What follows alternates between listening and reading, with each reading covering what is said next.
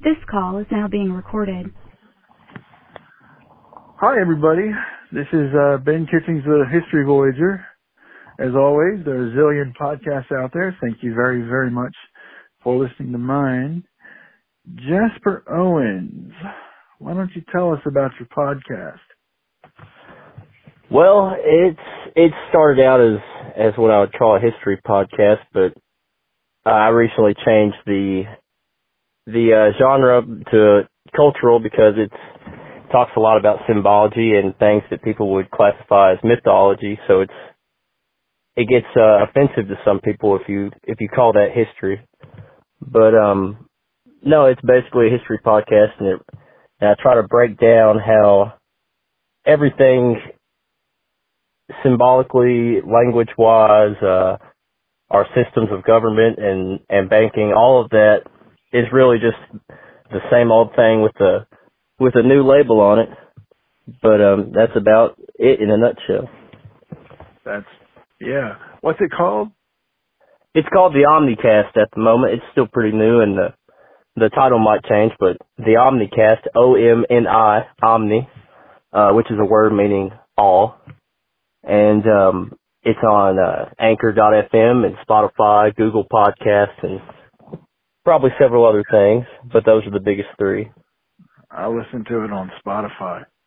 And if you put a link in if you give me a link, I'll put it in the description and Sure thing. Share it with the universe. Well, I wanted to talk to you about, I was listening to your money stuff, your money podcast, and I'm kind of with you. I'm kind of thinking, I don't know if with all this pandemic has got me thinking, got me thinking about. It's a cycle that we can't seem to break, where we build up some really good things in civilization, and then we abuse some of the things we've built and don't manage things correctly, and it all has to kind of partially collapse and start over. But that also ushers in new technology and new systems, and it can be good, but unfortunately it usually comes at a destructive kind of hindsight type situation thing where we never realize what we're doing until it's too late. And then we have to keep going and right. I mean, I don't know, like you think about these smartphones.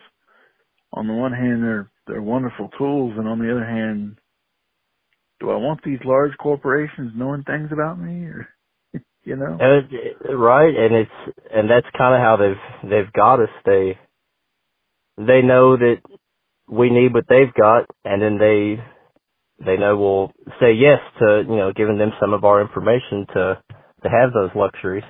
And they turn around and sell that information, and it becomes another loop situation where it's spiraling in on itself, and it can really lead to no good, even though it's profitable for some people in the moment. Right. So tell me about, so fundamentally my podcast, believe it or not, folks, is a history podcast. But I'm like you, I'm branching out in all sorts of areas. Well, history's, it's hard to put a definition on that word, because like they say, to the victor go the spoils, and the victorious write history. They're the ones who get to produce the history books after they've conquered. And so it's really, it's hard to get a realistic picture of history. So history is a broad thing. I think it includes a lot of things like this. Talking about now is modern history, I would say. Well, one of the things I was thinking about was, so I'm just a guy in this back bedroom here, and well, I guess, I do endeavor things, but lo and behold, this has become, I think the latest ranking is the 100 and something most listened to documentary podcast. Oh, that's awesome. That's awesome. I forget if it's in America or in the world, but either way, it's doing pretty good. That's awesome. Well, I'm jealous. But Well, one of the things I was thinking about with it was I was thinking, well, God, imagine like I'm Johannes Gutenberg, right? I could do a podcast about where I talk to people like us, people like you and me, and about this whole, because I see it. I don't know if you see it, but I see it. The new, I guess the new media, the new way to look at things. It's more spread out. Individuals can, spread their information more easily versus ABC or NBC controlling all of it. The internet has, it's allowed people to have a voice. Real people. Exactly. And one thing I would not have learned, or I would not know if I hadn't learned it, was people, believe it or not, I swear this is real. They love to listen to podcasts where I talk to just normal, average humans about their normal, average lives. Because they can relate, because it's something real for a change. I think people are about tired of the fake everything. They're tired of the Real Housewives of wherever and blah blah blah. And right. They call it what they call reality TV, and it's just as scripted as the cartoons on Saturday morning. Like it's ridiculous. Yeah. One of my friends years ago, he said reality television is neither reality nor television. I thought, wow. Hey, that's pretty spot on.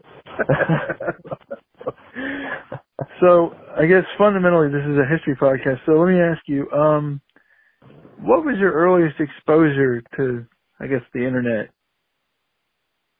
To the internet? Oh, gosh. Probably waiting for flash games to load on dial-up internet. Yeah. That would probably be the very first. And then once I realized that you could get anything from the internet, it became, throughout my life, a tool to learn new skills and to read books without having to go to the library or buy the books, and which I guess that's piracy, but still, the internet, it provides a lot of free learning tools and the ability to communicate with people around the world. And or not even. I've used that throughout. Yeah.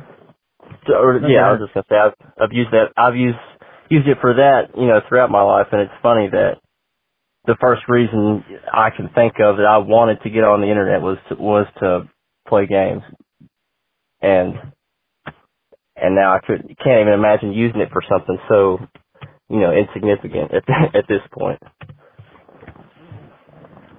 Yeah, right. I mean, there's a podcaster that I listen to religiously.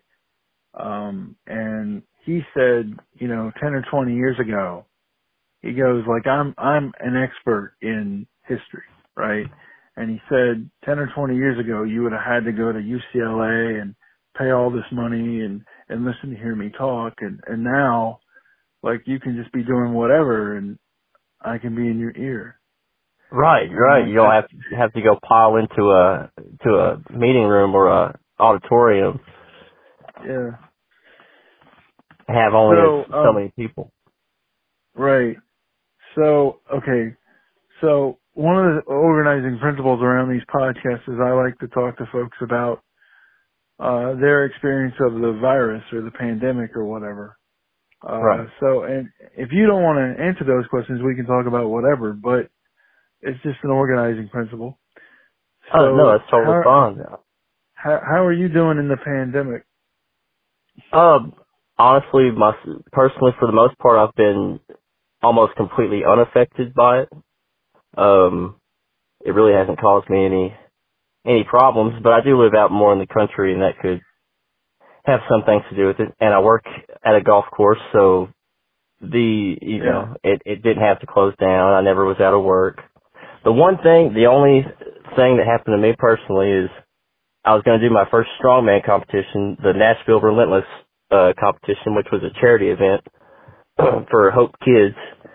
And that was canceled. It was supposed to be in August, but it was canceled at least till early next year.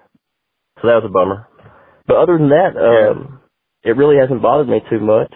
I've had a couple of family members get the virus, and luckily, both of them are fine now. One of them's back to work, and one of them, my great grandmother, who's around 80. She's fine now. She lost a little weight, and it was hard for her to eat, which she doesn't eat enough anyways. But they pulled through, and after only a couple of weeks, they're doing fine. Yeah, well, you sound like you're coming through it okay. Because believe it or not, I talked to folks all over the country, and I've heard some horror stories. Let me tell you. I believe it. I think I've been really lucky or blessed or whatever you want to call it. Just in my location and the type of environment around where I live. It's a good, safe place. No, it sounds like it. So you guys don't have any shortages or any like state? First of all, are you on a farm there, or are you, I guess, adjacent to a farm, or? Technically, yes, I'm on a farm, but it's a giant corn and soybean farm, so I'm not getting anything. I'm not growing my own food or anything crazy like that. I wish I was. But we have a couple locally owned stores and a Dollar General in my area, and the two family owned stores are also gas stations, and that's all we have for about 30 minutes in any direction. And the closest thing would be Springfield that has Walmart, Kroger, it's a normal city. And I've actually, before I even all of this, I tried to avoid places like that. I try to stick to the rural areas when I can, just because there's nobody there to bother you. But I've avoided going to Walmart and things like that even more, and have used things like Amazon to order groceries versus having to go out, and just planning a few days ahead when I can. Here's something that not per se for my listeners today, but for my listeners way off in the future. They might not understand the transition that we had to go through to use Amazon or things like that to get food into the house, because imagine if we didn't have things like that. It would be a nightmare. It would be a nightmare. So why don't you, in your own words, again, this isn't for the listeners in the present day, but maybe the listeners further down the line, what was the transition like for you to go from, let's go to Kroger, let's go to Walmart or wherever, to, oh my God, okay, Amazon, food, boom. Right. I guess I'm trying to think when that'd be. It's probably as soon as Amazon had, so I've been an Amazon Prime member as long as you can be, and as soon as they had the groceries, I was like, heck yeah, I'm not going to the store. I can make it off Doritos for the next 24 hours and get my groceries a day late. That's fine with me if I can just sit at home. But I think in the last year or two is when I've really started using it almost regularly. Unless something just needs to be had, I'll go out somewhere. Okay. But no, I'm a loyal Amazon customer. I don't necessarily agree with everything they're doing, but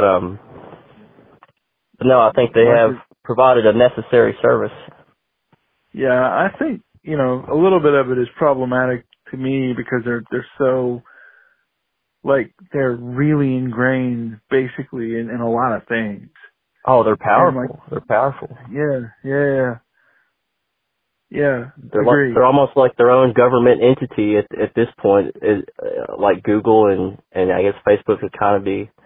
But these are companies that can literally fight the government in court and outdo them in media spread, propaganda spread. So it's a threat to it. Well, one of the things, like I heard this on a podcast, I forget if it was before the pandemic or during the pandemic, that they actually are the internet. Like, Amazon actually is the actual internet. Meaning that they are in control of the system that makes up the internet? Well, so Cisco Systems had to go out of business for some reason.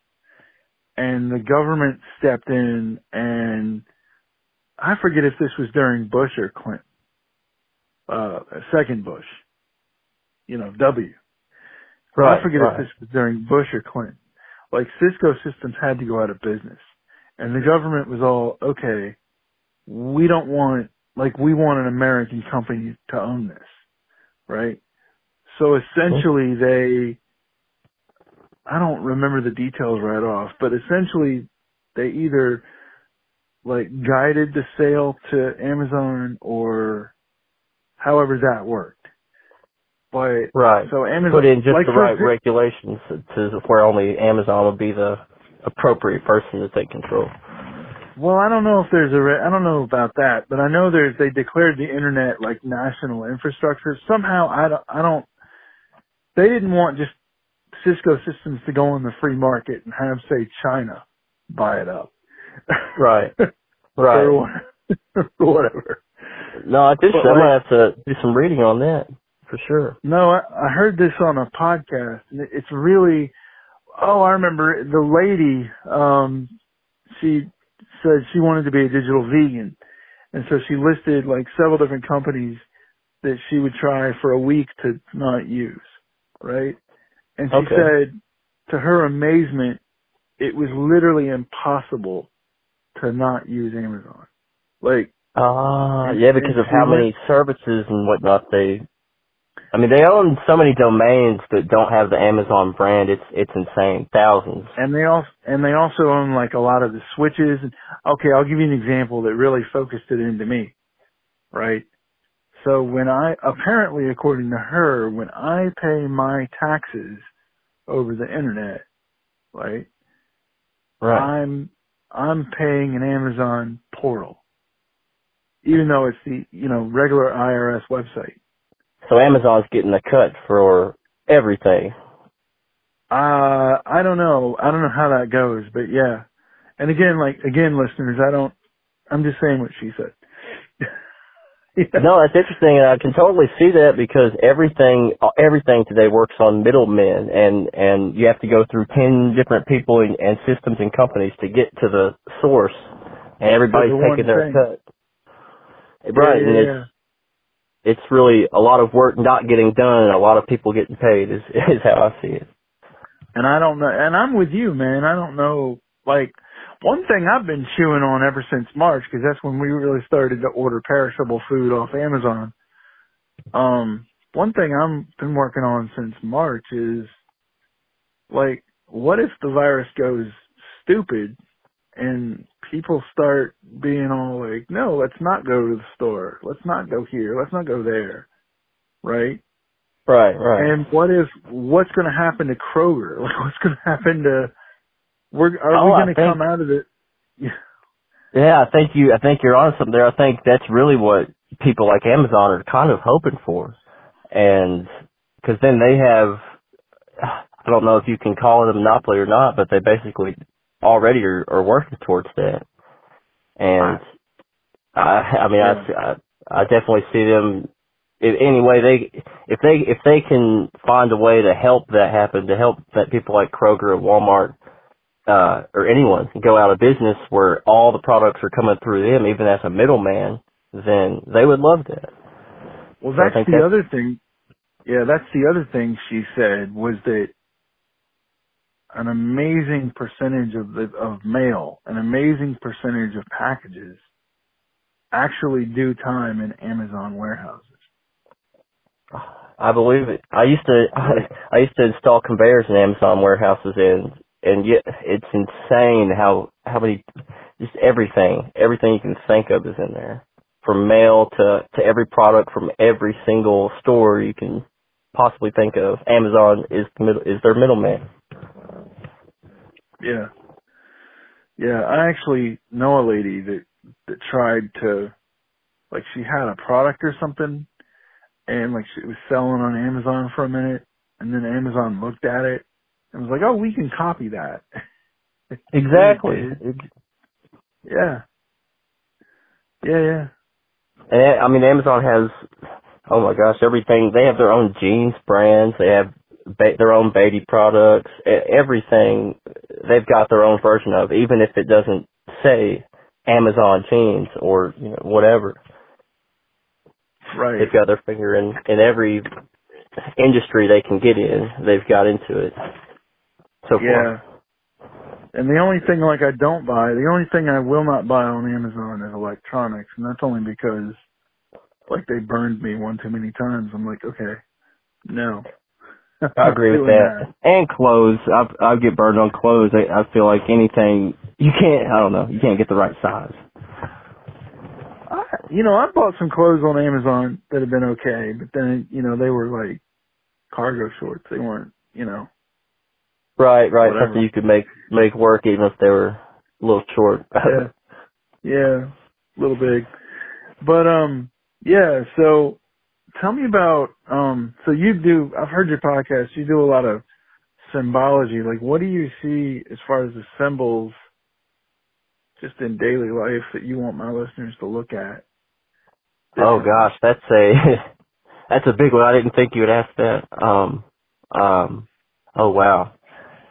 Okay, if there's one symbol I could say to always be looking for, it's the sun symbol, which could be interpreted as the ancient Egyptian god Ra, as the Babylonian and Hebrew god Baal or Baal, and pretty much every other sun god. If you look around, the most powerful and the most valuable big companies and corporations and even governments throughout the world use these symbols, and almost always it's the sun symbol, which there are many derivations of, like the phoenix and the eye and things like that.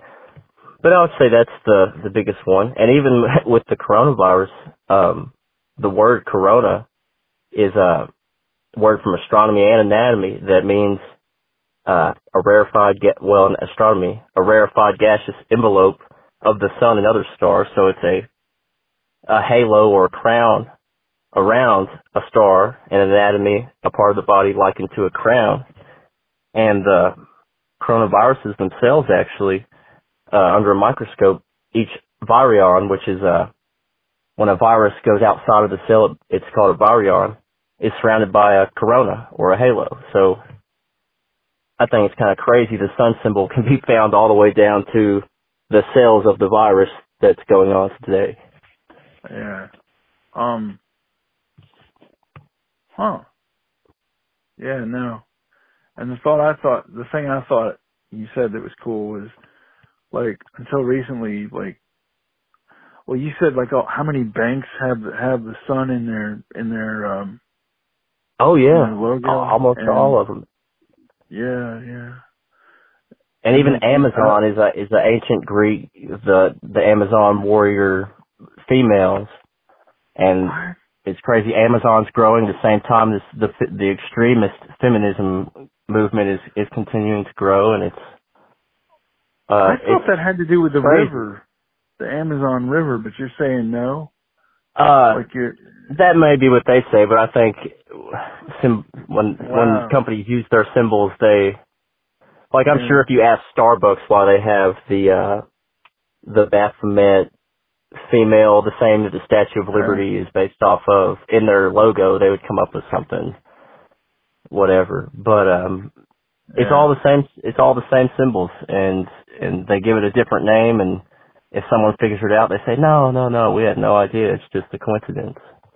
But it's the exact same symbols. I can't remember the thing about Shell Oil, but there was a thing along those lines about Shell Oil. But I don't remember right now. The seashell symbol when you look, it's like those pictures where you see a black and white image, and they say, what do you see? And it's got multiple images in it.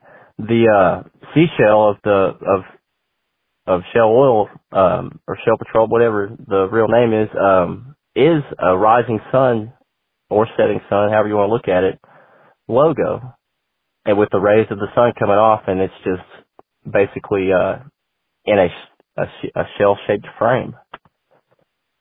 Yeah, of course, that whole company that has a fascinating history to it. Like, it just does. And there's probably some relation to the word shell, because they use shell, S-H-E-L-L, and it's probably related also to shale, oil drilling, right?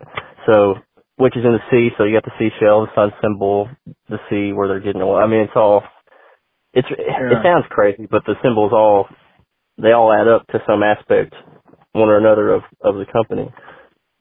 Right. Yeah. Huh. Well, that's like, that's like, what am I trying to say? Like what was that company? There was a company like that, where their logo was one thing, but then you dig deeper and it was other thing. I can't remember. Honestly, probably every single one. Sadly, after researching enough and looking at these symbols enough, it's hard not to see them in everything. But also I try to look at the link with that symbol and what that company does and who the founders are and things like that. Yeah, yeah. So what's a innocuous looking symbol that you think isn't innocuous at all? Like what's one that's like real innocent that you think isn't innocent at all, for example? It would be hard to answer that question without offending somebody of some religion, but I would say the cross and also the swastika both have been, I don't know, they've been used for opposite meanings, I guess you could say, and for things that have nothing to do with their original meaning, which have given them a bad name and people don't want to look at them. Same with the 7-pointed star or the 5-pointed star, the pentagram. People see those things as evil because when you watch a horror movie about demons, pentagrams are flashing at you. Yeah. Well, and I thought about that. I thought about this story. You were talking about like the four winds or whatever, the four winds symbol. Right. I used to be in this archive, and they would be, believe it or not, they would have these old menus, these old Chinese menus from like the start. They kind of stopped doing this around 38 or 39. But if you look at Chinese menus from, say, 36 and beyond, like going backwards, you do see a lot of four wind symbols all around them. Right, what people would call the swastika today and associate with Nazi Germany, which we could talk 24 hours about that. It's been used by so many cultures, and it really wasn't up until the Nazis that it took on the bad meaning or the bad image that it had. Which I'm not a Nazi supporter. Yeah. Nobody, right. But he was very much into the occult. Oh, for sure. Adolf. For sure. He was very much into the occult. And I don't remember exactly right now any of those, but totally, he was way into it. Oh yeah, he had whole groups of people just, focused on that. While they also had a group to the side making meth, but he was, but he was also he was trying everything. Right. He's a lot like Aleister Crowley in that way, trying a little bit of everything. Right. It's weird. I never thought about that until just now. There's a lot of similarities between Aleister Crowley and Adolf Hitler. Yeah, no, they're really. I mean, I know Aleister Crowley was into the occult, but I didn't know any similarities. Now that I'm thinking about it, the only main difference I would say is that Crowley preferred to work behind the scenes, behind the people in charge, versus Hitler liking the spotlight. So wait, you're saying Aleister Crowley was like a white supremacist or whatever? He possibly was, but no, that's not what I mean. I just mean, in the way they used what they knew Alistair went behind the scenes using his occult knowledge. I think he also knew a lot more about it than Hitler. But Hitler, I think, was only halfway knew, that's why he has people researching it so much, is he knew there was something to the occult, but he didn't really have a grasp on it, but he was trying to go ahead and take power anyways, and thinking that the symbols by themselves would help him, not knowing the deeper aspects of things. Yeah. Well, what's fascinating to me when you really study World War II is you get into this, like, you can see the debate raging all around on the Allies side is, was Hitler actually going crazy or was he not going crazy? And that's actually kind of interesting interesting is not the right word, but it's a hard question to answer. Right. It's like a puzzle with some of the pieces missing because, it's hard to get a primary source straight from the man, especially in this situation. From somebody, but see, that's what history is like, and that's what I love about your podcast is that there's so much stuff in what I call the mainstream inquiry of history that people just want to stay away from because it's not knowable. Or they think it's not knowable, or it doesn't fit what they think they already know and they don't want to backtrack and admit they were wrong. Or you get like this. You get like, so at some point, after the last ice age, at some point there was this huge migration of people that we today call the Normans, right? And but nobody really knows when that started or why it started. But here's why nobody really talks about it too much. Because they all know, look, this went on while these people were literate. Like, these people could read and write. Oh, right. They try to act like, I agree. Well, honestly, I think that humans today, I think, are the same humans that there have always been, and that the few handful of other things we find that are human-like are the outliers. And I don't think it's right to say that we all came from them. So yeah, I agree that their timeline is wrong, and we've had writing and a lot, cloth making, building, all those, irrigation, but I meant to say, agriculture. I'll give you one straight out that I will never forget. When I was in college, I was also doing documentaries, like documentary films and stuff. Right. And I was in a class, and we learned about, there was this group of folks, and at that moment, the best thought was these folks didn't have any way to do numbers or writing or anything like that.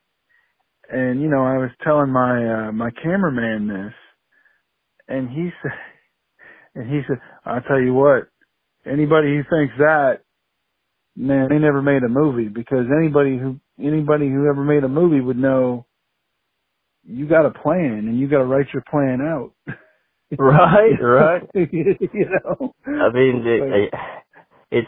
I don't know why anthropologists, some anthropologists, think that humans just had such a long period of time where they didn't have simple things like writing and counting, because I believe even if there was a caveman, who was trying to show another caveman how many of something were, he'd hold up that many fingers even if they didn't have a word for it. Yeah.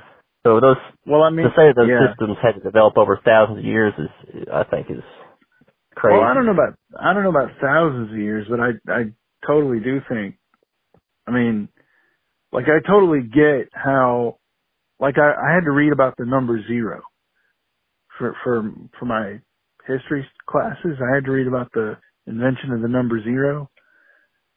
And they literally had to come up, if you think about it, counting nothing as a number is literally an abstract thought.